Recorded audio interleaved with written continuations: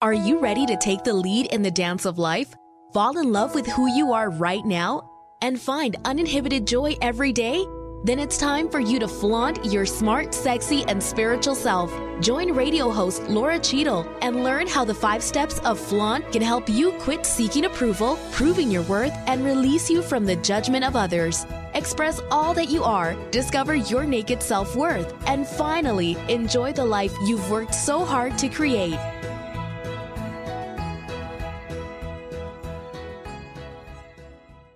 According to Harvard's Health and Happiness Study, the #1 way to find happiness is to feel good. And Laura's 90-day Fit to Flaunt program is all about feeling good every day. If you're sick and tired of the unhealthy, unrealistic, and unattainable goals that the diet and fitness industry shoves at us all, then Fit to Flaunt is the program for you, based on your goals, your body, your lifestyle, and most importantly, how you feel. Fit to Flaunt will change the way you think about health, happiness, and most importantly, yourself. For more information, go to www.lauracheadle.com. That's LORACHEADLE.com, because the program starts soon and fills up fast. Hello, welcome to Flaunt. Build your dreams and live your sparkle. I'm Laura Cheadle, and today we are really going to focus on some amazing things. We're going to focus on love. We're going to focus on joy. We're going to focus on happiness and saying yes to life. We're going to focus on saying yes to all of those things that bring us joy and satisfaction. Because if you're anything like me, being happy is something that we want, but it's also something that we stop ourselves from receiving. And I know that doesn't make any sense, but that's just kind of human nature. Today's guest is Elliot Robertson, and he is a love and joy coach. He's the author of the book, Say Yes to Life, 7 Keys to Living Full Out from Within. What I love about Elliot is he has written devotionals for Daily Word magazine, which I have always enjoyed. My whole life, I've read parts of Daily Word, and I really enjoy it. He's also written articles for Science of Mind and Wisdom magazine. He holds a master's degree in psychology, which, as I'm sure you can imagine, gives him a really unique perspective on how to find happiness and joy in life. Now, for years, Elliot consistently squelched his desires the moment they emerged. As he put it, his constant refrain was, yes, I'd love to be friends with this person, but I'm not good enough. I'm sure you can relate to that. Anyway, the belief that he was not good enough was pervasive. Whenever his heart voiced a desire, he immediately ruled it out, whether the desire was related to career advancement, relationships, or money. He even said that he didn't ask a woman out who had captured his heart at first sight. Again, it's that belief that he wasn't good enough.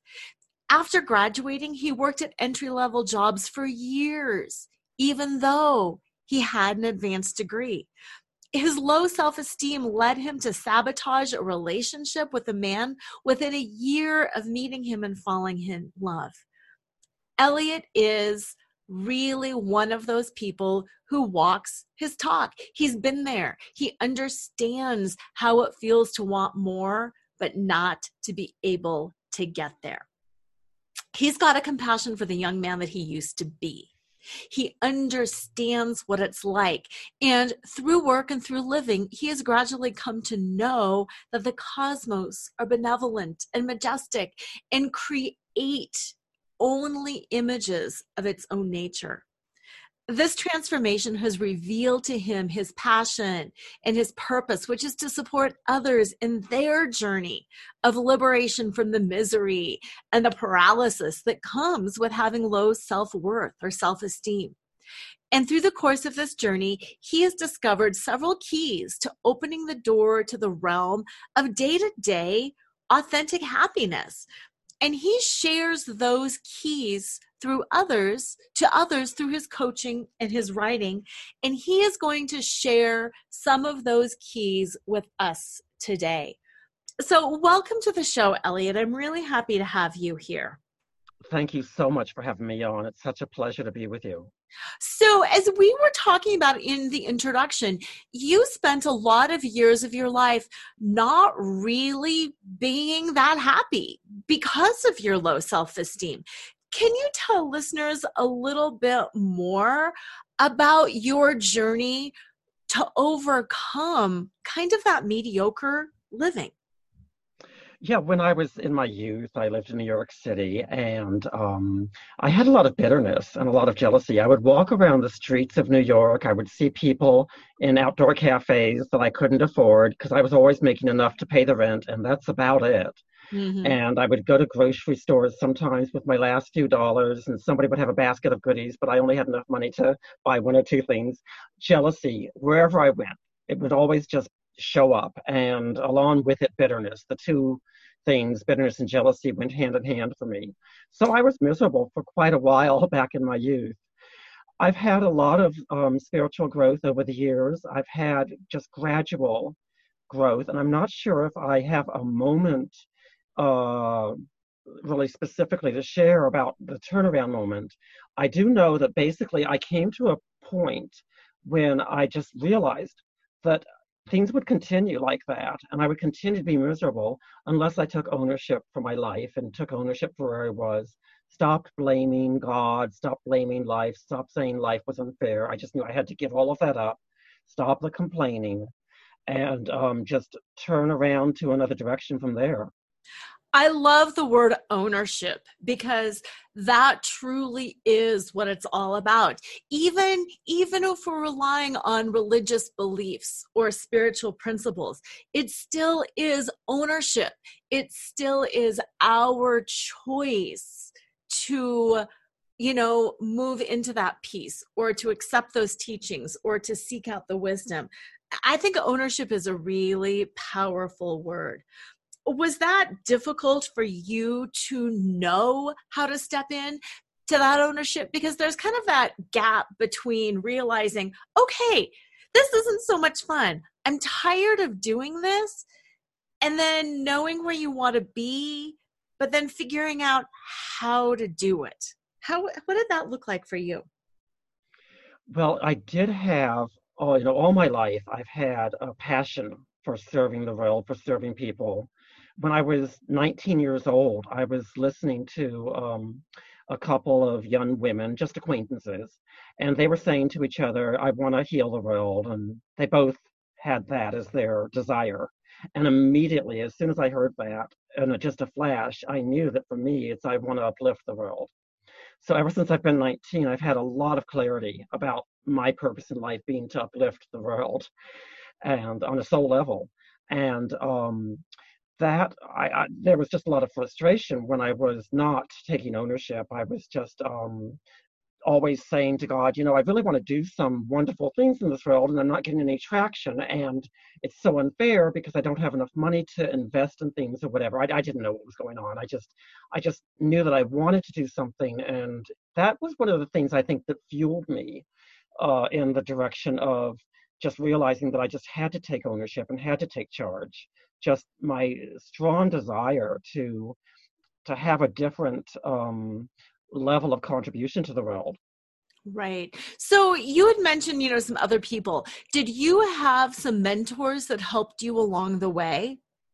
What ended up happening was after I basically just gradually through spiritual growth, I guess my level of awareness began to increase.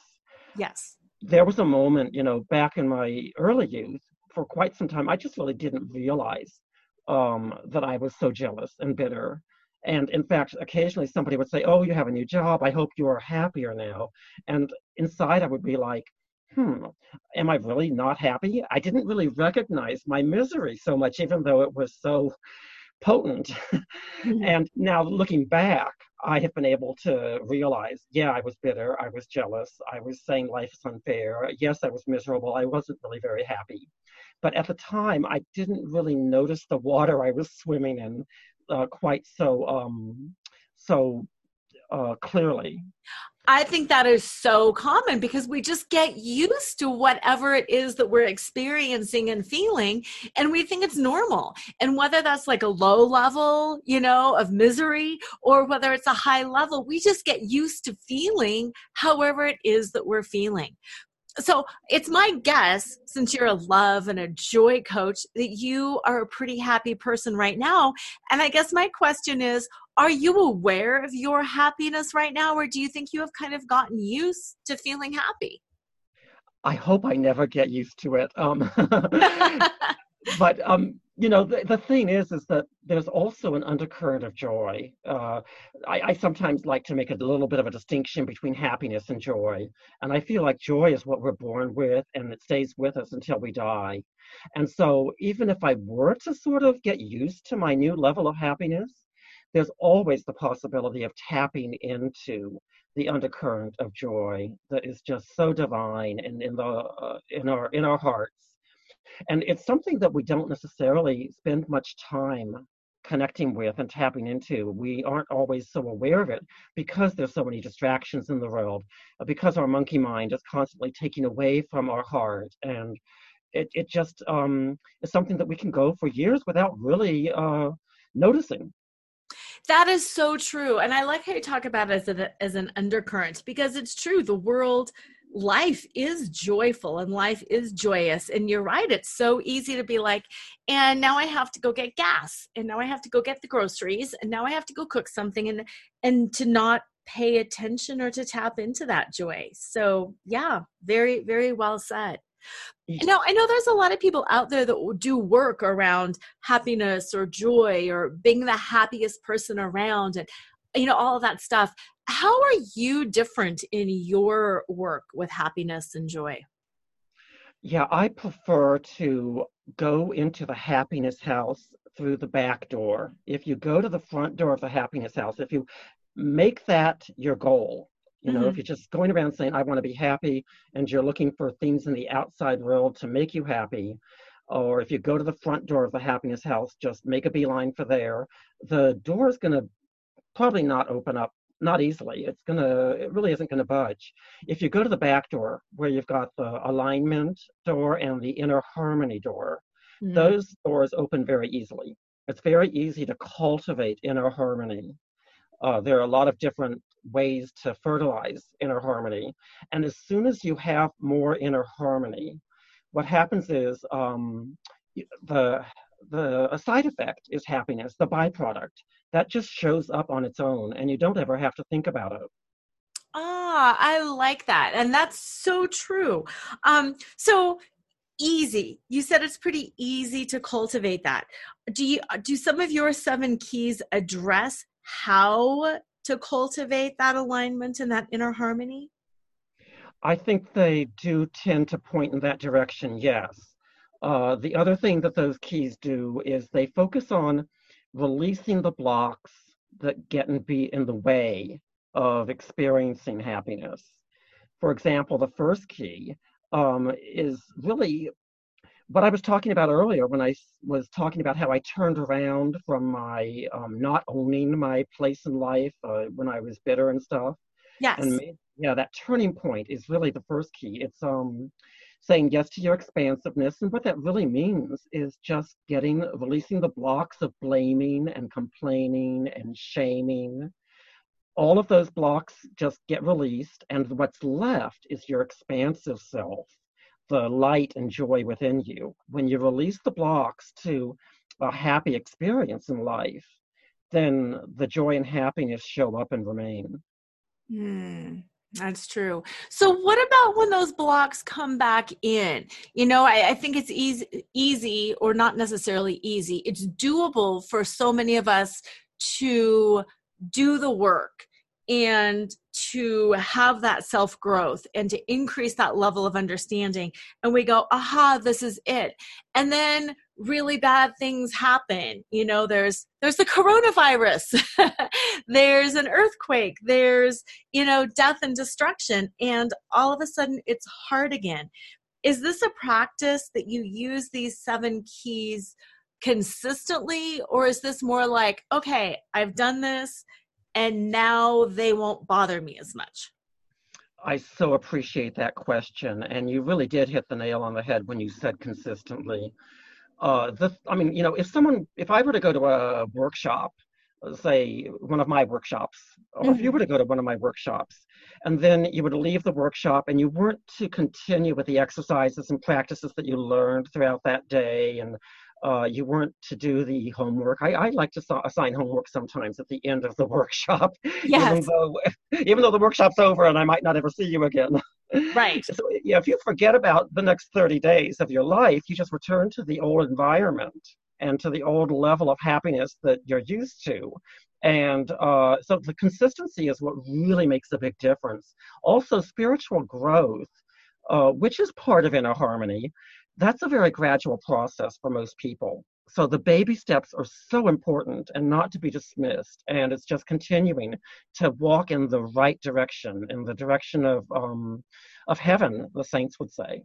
Absolutely. No, I like that you said that, because it is a process and we have to get used to things. And you had mentioned monkey mind earlier. Sometimes it is really hard to just consistently do the things that we know we need to do, even when those things are easy and even when they make us feel good. Now, you've talked quite a lot about, self-worth and the way that we value ourselves. What do you say to the people, to listeners out there right now who might be thinking, well, this is great for you, Elliot. This is great for you, Laura, because, there you sit, you're light workers, you each have books, you do workshops, you do all these things. Of course you deserve happiness, but here I am down here. I don't deserve any of this. What do you say to somebody who's feeling that way?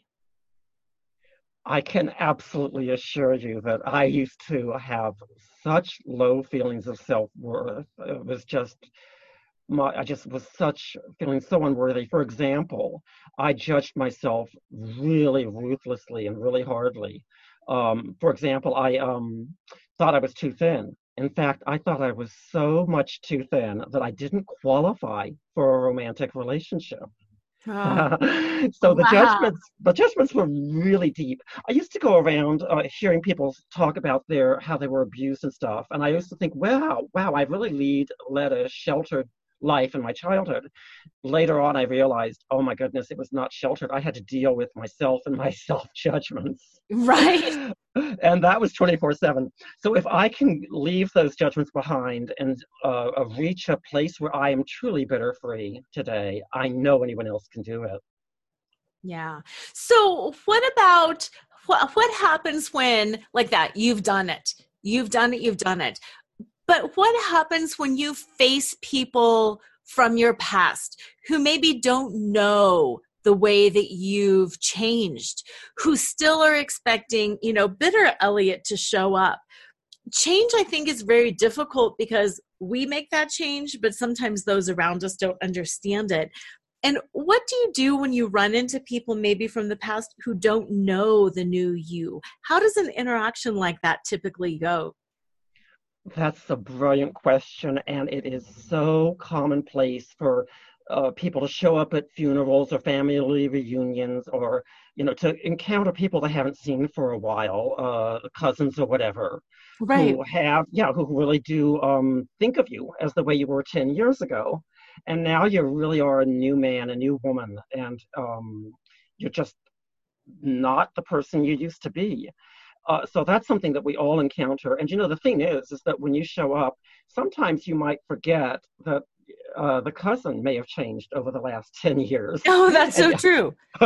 that's right. So you might do the same thing to them. In any event, what's really helpful, I think, is to be focused on how you can meet people where they are. I know of somebody, for example, who tells the story of how when he was in his youth, he was way more enlightened than his father. And for a while there was frustration. He wanted his father to see the world the way he did and to give approval for his decisions to do things that were not the normal go to a job decisions, but maybe teach yoga or whatever it was he wanted to do. Right. Yeah, so eventually he really realized that he needed to meet his father where his father was. His father's passion was gardening. And so he ended up spending a full day, for starters, or maybe it was just part of a day, walking around the garden with his father and listening to his father say, this plant is called this, and that plant is called that. Wow. Yeah, he spent the day listening to his father and just appreciating his father's passion. Wow. That's beautiful. And that's so simple. Yes, it is. But it's something that, we just are so trapped in the ego's self-centeredness that it's something that just doesn't land on our radars necessarily. No, you're absolutely right. It totally doesn't. So what are some of the keys about moving out of that ego and moving out of that self-centered way? Do you have any keys that kind of address that? One of the things we can do is say yes to our uniqueness. And that helps us leave comparing ourselves to others and self-judgments behind. So when we, or actually, if we stop comparing ourselves and leaving our self-judgments behind, that also helps us to have the freedom and liberation to say yes to our uniqueness. Yeah. Yeah, no, that is true. And we are all unique. I know I do a lot of work with that, myself. And that's kind of like when you say yes to life, you're saying yes to your uniqueness. You're saying yes to, it feels like kind of everything that is and everything that you want. And I think part of that also has to do with being brave enough to say what it is you want. Because we were talking about, that self-esteem. And I think sometimes people's self-esteem and self-worth is so low that they're even afraid to reach for more. You know what might help with having that courage to reach for more? We need to have much more self-trust. So many people who I encounter have a very low level of self-trust. How do we see ourselves as trustworthy, experience ourselves as trustworthy? There are a lot of ways to do that, but some of the ways include really the old-fashioned things like integrity and being kind to other people and being honest. When you are consistently showing up and when you are taking advantage of opportunities to be kind, that gives you a reference point for, oh, I'm a kind person, if you do that consistently. And then you can trust yourself to be kind. Or if you're constantly making a point of being honest in your answers to people, then that gives you another reference point for honesty and helps you to trust yourself.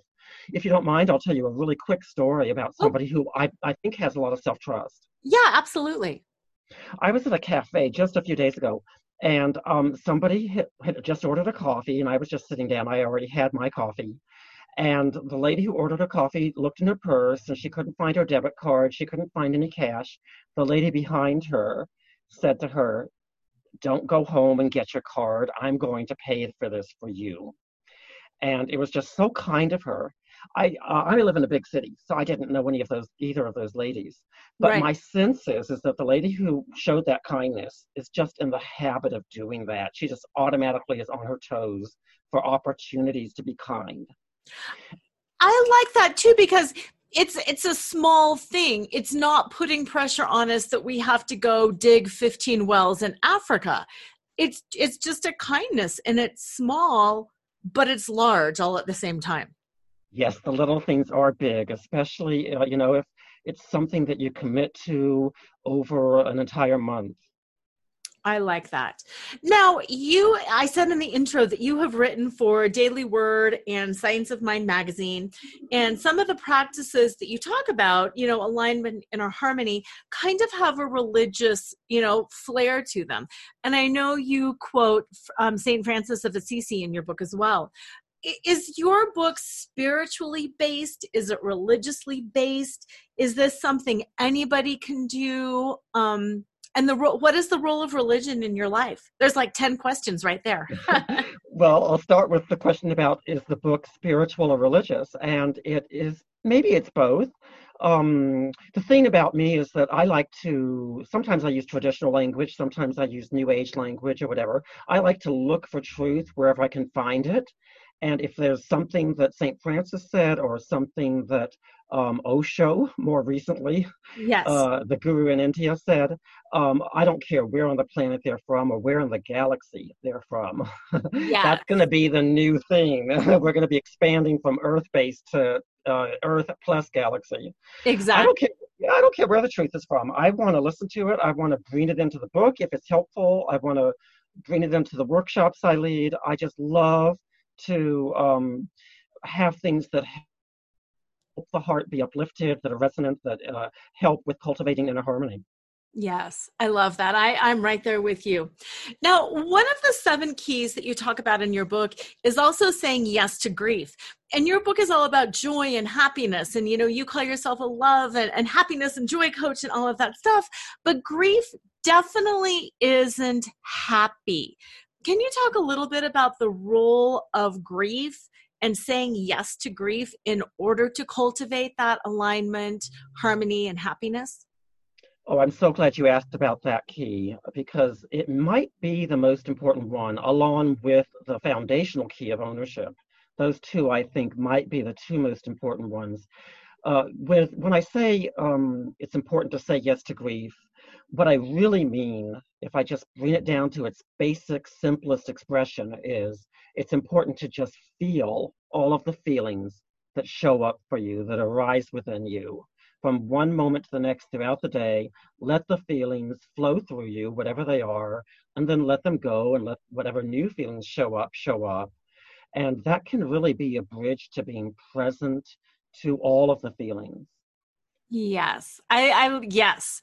Being present is so key. And it's true, when we're feeling positive emotions, it's like, yes, I want to stay present. And when we're feeling negative emotions, it's easy to try to suppress or repress those, but it just doesn't help. That's right. In fact, I have an analogy, an image that might help with that. Oh, good. You can imagine a beach ball sitting on the surface of a pool. It has lots of different colors. It has lots of different emotions and feelings. It's got the happy and the sad and a bunch of other things. And then just imagine that now you are pushing it down beneath the surface. It's all one unit. So you can't just say, oh, I'm going to push down the angriness and leave it at that. No, it's a beach ball, and it's either all submerged or it's not. So when you end out pushing the beach ball down for any uncomfortable feeling, anything you want to avoid, you are also making yourself numb to the wonderful happiness. Oh, I love that. That's beautiful. Yes. Thank you for sharing that.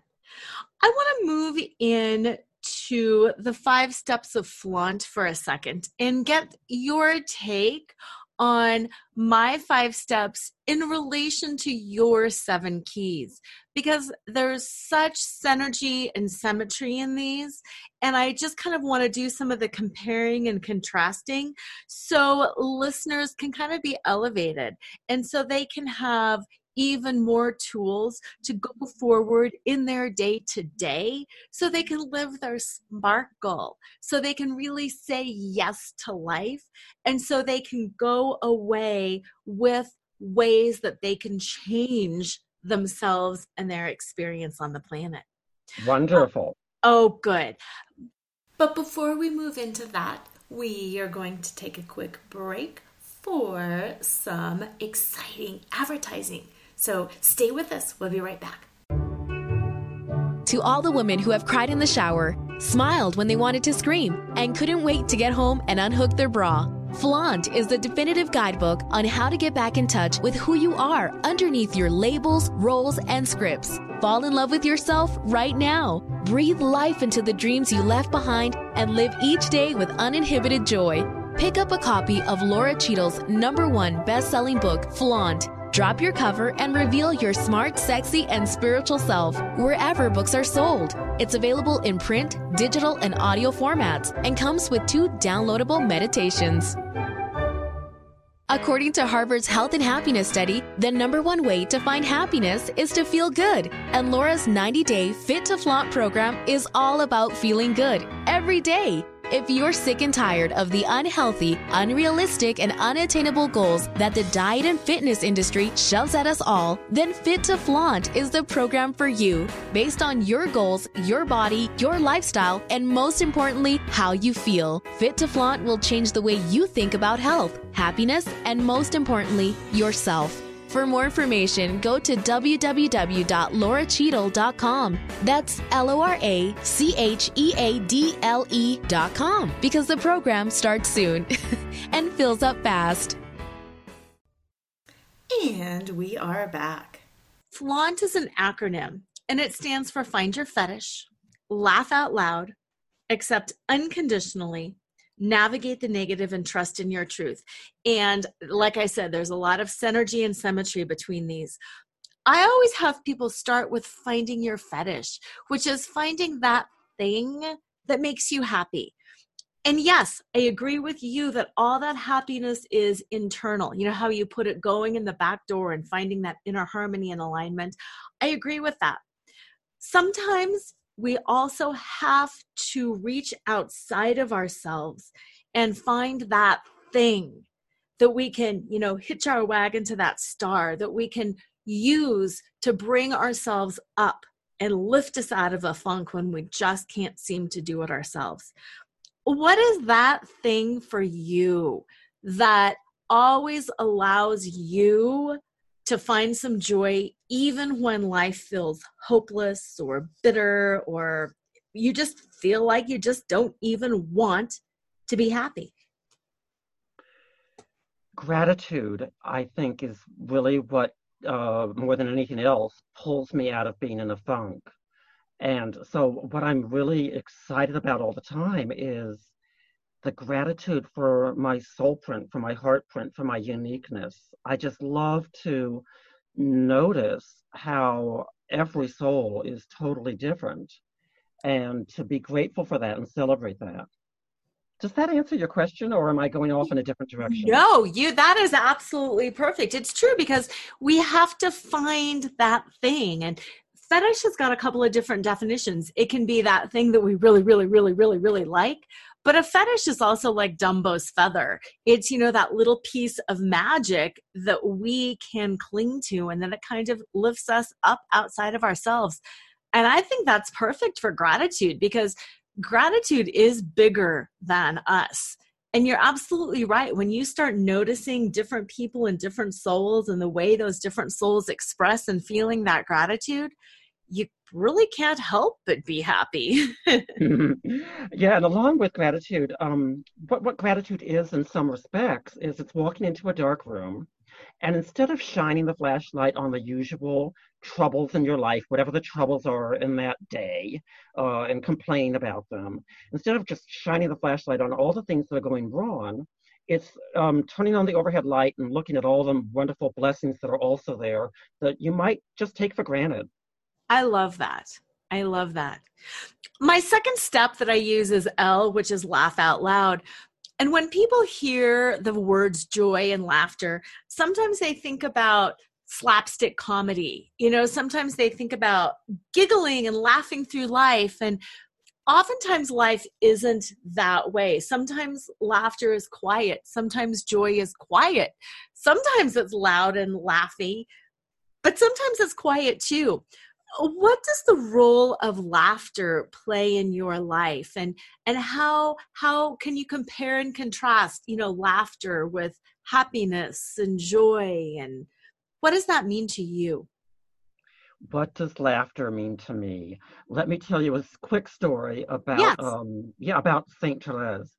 She was, when you're in a convent, you have to do all of the chores, and so she was washing tablecloths or something. She was doing some sort of laundry task with some other nun. The other nun was really aggressively shaking up the water Yes. as she was washing the stuff, and there were droplets that were sprinkling. That were Saint Therese was sort of getting a little bit of a shower. Yes. from the water, yeah. And at first she was she was tempted to be a little bit sharp with the fellow nun. And then she decided to just frame it as a gift from the universe, a gift from the cosmos. And she ended up shifting from being all upset about getting the droplets to letting them fall on her without it being a big deal at all. Now, of course, there's also something to be said about boundaries, and that also helps with self-trust. But Yes. I think that both boundaries in that case would have worked, or doing what Saint Therese did. And So just so to get back to your question, I feel like that she may have had a very quiet laughter going on when she reframed it, when she got in touch with, oh, this is something that I can look at as a positive gift from the universe. And that has a little chuckle to it. absolutely. And sometimes that small smile and that little chuckle is more powerful than the big laugh out loud belly laugh. Yeah, she was in on the inside joke. She and God were the ones who knew what was going on. Absolutely. And I like how you said, she and God, because my experience of God, my experience of the universe and the divine is very funny. I hear jokes, I hear things that are ironic and soulful. And my experience of the divine is definitely a funny experience. Even though there's a lot of reverence there too, there's also a lot of joy and laughter. Absolutely. And I think that the laughter is always a very tender laughter, a very embracing laughter, and never anything that would have any judgment in it. No, absolutely not. I'm glad that you made that distinction because you're absolutely correct. Now, my next step is AU, which is accept unconditionally. What has been one of the most difficult things for you to accept unconditionally, both about yourself and about the world? Well, let's start with myself. I could go into the judgments that I used to have about being thin. Now I'm perfectly happy with my body type. But I Yes. want to go with something more current instead. Yes. Yeah, more recently in my life, I think I have had a lot of trouble accepting the resisting voice within me, the resisting part of me that resists spiritual growth, that resists enlightenment. Maybe it's sort of tied in with the inner critic and the saboteur. But Yeah. there are all these voices in me, and I have finally begun to approach them with 110% sincerity in saying, you have a right to be the way you are. You do not have to change for me. And then listening in case they want to communicate with me, but just having full acceptance of them exactly the way they are. If you are approaching something that is sort of a shadow side of you or something that's limiting, and you say to them, you don't have to change for me. You can be the way you are. I give you the right to be the way you are, and you do it from a place of manipulation, hoping that this is going to make them change. That is not as powerful, and I discourage people from doing that. Right. It really needs to be an authentic embrace of every voice within you, every part of you, totally. Yeah, I think that is so powerful. And again, thank you for using that word manipulation, because isn't that true? It's so easy to fool ourselves, and our ego is so strong and so powerful. And it's so easy to come at self-growth from a false ego perspective that I'm already perfect, but I'm going to do this anyway and make myself even more perfect. And that's not what it is. Well, it sounds to me like one of the things you accept is how there's always room to grow. I love that. Yes, absolutely. And then what about in the world around you? What is one of those things that is just, so difficult to accept? That's so funny. I guess the hardships that a lot of people endure is hard to accept. And I don't know if I have actually made much progress on that one. So you're going to have to check in with me in a few months and see if I'm doing better. I will. And I hear you. My thing that's most difficult to accept is judgmental people. And the irony is not lost on me that I am judgmental against judgmental people. Oh, wow. But yeah, I find that very hard to accept. We all have that. Now, the N in flaunt stands for navigate the negative. Can you share some of your top tools, whether they're your keys to happiness or not, but just for navigating life, for navigating some of those difficult circumstances? Yeah, the key is to just not fall into the trap of having a should or an expectation. So if you are just waking up in the morning and thinking that life should go a certain way, that is setting yourself up for being disappointed with the way things turn out. Yeah. Oh, big time. Big time.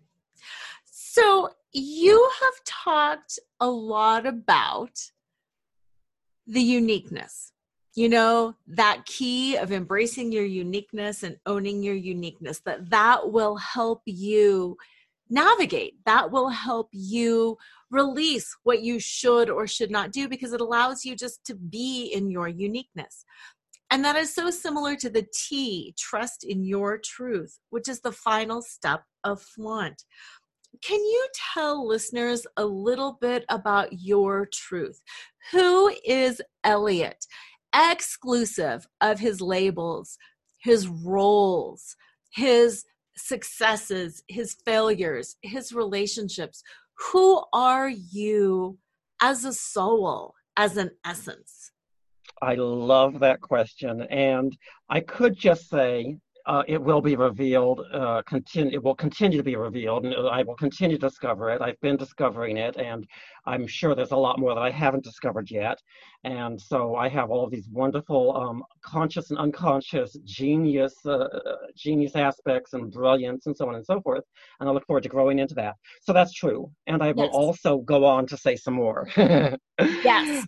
Okay, to get a little bit more specific, and you see, I love that's of all of your 5 keys. That's my favorite, the T. And what I do is I work with people on embracing who you are, on celebrating who you are, not just the uniqueness, but both the divine and human self. And the divine part is not always unique because we all have this amazing glory within us. We all have this amazing magnificence, this nobility. So I just love to say I am a noble, humble, majestic, magnificent person. I'm more vast than I've ever realized so far. Yeah, I love that. I like how you talk about that soul piece is not necessarily so unique, because it reminded me of a book that I read years ago. And I want to say that it was a book about like the Kabbalah, but I can't remember exactly. But it talked about if every soul is, a fragment of the whole, that we're a drop in the ocean, we are a fragment of whatever it is, there would be a lot of commonality because we are all that same essence moving through us. And sometimes we get so caught up in our uniqueness that it's easy to forget our similarities. So thank you for that reminder that we are all spirit and that is similar and is magnificent and is equally unique because it really is from the same source. I just love to celebrate my humanity and my uniqueness both. Yeah, absolutely. So your book is, Say Yes to Life. For our listeners who are listening there today and they're starting to think, yeah, I get this. And you guys are giving me some things to think about. And yes. What would you say to them to go do right now? What is their next step today obviously reading your book, reading my book, practicing there's a lot of things that they could do, but what can they do right now? Podcast is over. What is their most immediate next step for saying yes to life? I could give a really quick exercise. Would that be helpful? Oh, that would be amazing, please. Yeah, what you can start doing for the next 14 days is, you can just write down, or if you prefer, you can do it verbally in the shower. Write down 3 things every day that you appreciate about yourself. So the sentences will all go like this. Something I appreciate about myself is my tenderness. Something I appreciate about myself is my willingness to learn. Something I appreciate about myself is my love for cats. It can just be anything and everything. If you do that in writing and you do 14 new ones every day, you'll have quite a lot on your list after 14 days. And then for the next 14 days, you can review that list and turn it into gratitude. Appreciation is a bridge to gratitude. So now you look at the things you appreciate about yourself and you say, I am grateful for my love of cats. I am grateful for my willingness to learn. I am grateful for my tenderness, and everything else on the list. Ooh, I like that. I like that. So talk about that appreciation to gratitude bridge, because I think there's a lot of good wisdom right there. Yeah, a lot of people might have trouble sometimes just jumping all the way to some high vibration of gratitude. And so the training wheel, so to speak, or the bridge that gets you there sometimes is just simply appreciating anything that you notice that's wonderful or good about you. Anything that you love. I included my love for cats on that list. I'm right there with you. We're both cat people. And Yep. then the qualities, your tenderness, your curiosity. You can even appreciate your shyness, your gregariousness. And just put everything on the list. And that gets the momentum going. It turns you a little bit, and then you just turn a little bit more, and you're facing gratitude. Oh, that's wonderful. One thing that I kind of see about that, and perhaps you have a different take on it, but I feel like appreciation is a little bit more head space, and then gratitude is a little bit more heart space. And I know that heart space, heart-centeredness is pretty important to you. Can you share some insight or some wisdom about the power of the heart? Well, the scientists have been discovering the vibrations coming from the heart are way more powerful than those coming from the brain. And I'm not an expert on that.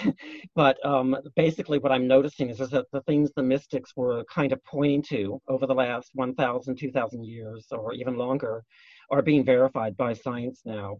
And I just really feel like what we need to do is we need to see ourselves, and we need to see the world and everybody from the eyes of our heart.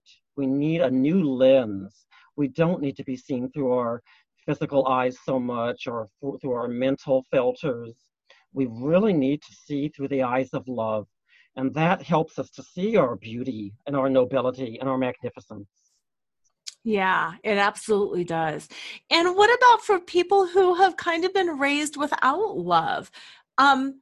Is there another bridge that you can offer, or another exercise that will kind of help them to learn what it feels like to feel, what it feels like to be in their heart, and what it feels like to experience love when perhaps they haven't experienced it before?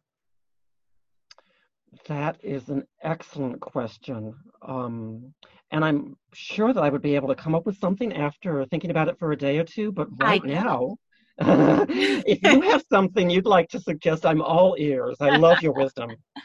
Well, thank you so much. No, and I kind of like going with the deep questions like that are sometimes just, I feel kind of led from spirit. And I, like you, might have to think about that a little bit, because I do think practice has a role in it. I do think being willing to learn and willing to kind of not really suppress, but move out of our idea that we know it all, and just be willing, I think, to say yes to the fact that we are learning something that we didn't know before, and that it can maybe be clunky and difficult, and that we might not do it right the first few times. So I think maybe just saying yes to that willingness to learn. That's beautiful. And it does bring to mind something else that that's sort of in my book, which is basically saying yes to freedom from the past. In other words, saying yes to all of the self-images and all of the beliefs that you've brought, that you've carried over the years. Allowing yourself to be given a blank canvas to paint on, to paint a new self-portrait on. Yeah. Oh, that is so, so, so important. Yes, I really love that. Because yes, our past is important because it is where we came from, but it is not who we are in the moment, and it is absolutely not who we are in the future. Yes, but you know what? I don't want to say you need to forget the past entirely. Nope. Because when you look at the past and notice, 5 years ago, I was limiting myself in this way, and now I'm not doing that so much anymore. It is so powerful to just keep every day acknowledging the growth that you have experienced. Oh, absolutely.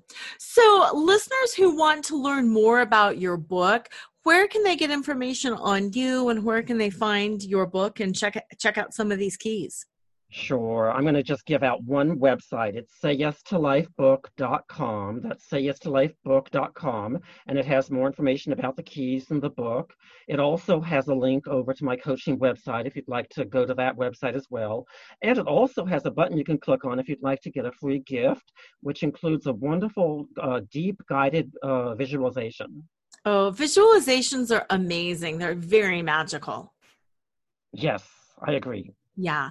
Well, Elliot, thank you so much for being on the show today and for sharing, your wisdom and your keys. I am in both a state of appreciation and gratitude for you and for your work. And I love the idea of saying yes, because so many of us, whether it's from our past or our conditioning or from our insecurities, find it so easy to say no, even though we really want something. Yeah, I so appreciate all that you're bringing to the conversation. Thank you so much. Well, you are welcome. I hope you have a fantastic week. Thank you for spreading love and light on the planet. Listeners, I will also put Elliot's contact information on the show page, as well as some more information about these 7 keys. And like I see in so many of my shows, you don't have to digest this whole thing right now. Pick one key, whether it's saying yes to your uniqueness or whatever it is, say yes to one thing. Just take that one thing on, move gently into the rest of the day, appreciate yourself for who you are, appreciate the magnificent spiritual being you are inside, and then when it feels good, move that appreciation into gratitude and say yes to being grateful and joyful and happy, and see what opens up for you. Reach out to me at lauracheadle.com. That's LoraCheadle.com. I will also have Elliot's contact information. If you have any questions, please reach out to me. Please share the love, and have an amazing, yes-filled week. And as usual, don't forget to flaunt. And don't forget to pick up a copy of both Elliot's book and my book. To all the women who have cried in the shower, smiled when they wanted to scream, and couldn't wait to get home and unhook their bra, Flaunt is the definitive guidebook on how to get back in touch with who you are underneath your labels, roles, and scripts. Fall in love with yourself right now. Breathe life into the dreams you left behind and live each day with uninhibited joy. Pick up a copy of Laura Cheadle's #1 best-selling book, Flaunt. Drop your cover and reveal your smart, sexy, and spiritual self wherever books are sold. It's available in print, digital, and audio formats, and comes with 2 downloadable meditations. Tune in next time to Flaunt. Build your dreams, live your sparkle with radio host Laura Cheadle every Wednesday at 7 a.m. and 7 p.m. Eastern Time on syndicated Dream Vision 7 Radio Network. overcome the need to please, and find the uninhibited joy of being exactly who you are right now. Come find your fetish, laugh out loud, accept unconditionally, navigate the negative, and trust in your truth. Find out more and get your free gift at lauracheadle.com. That's LORACHEADLE.com.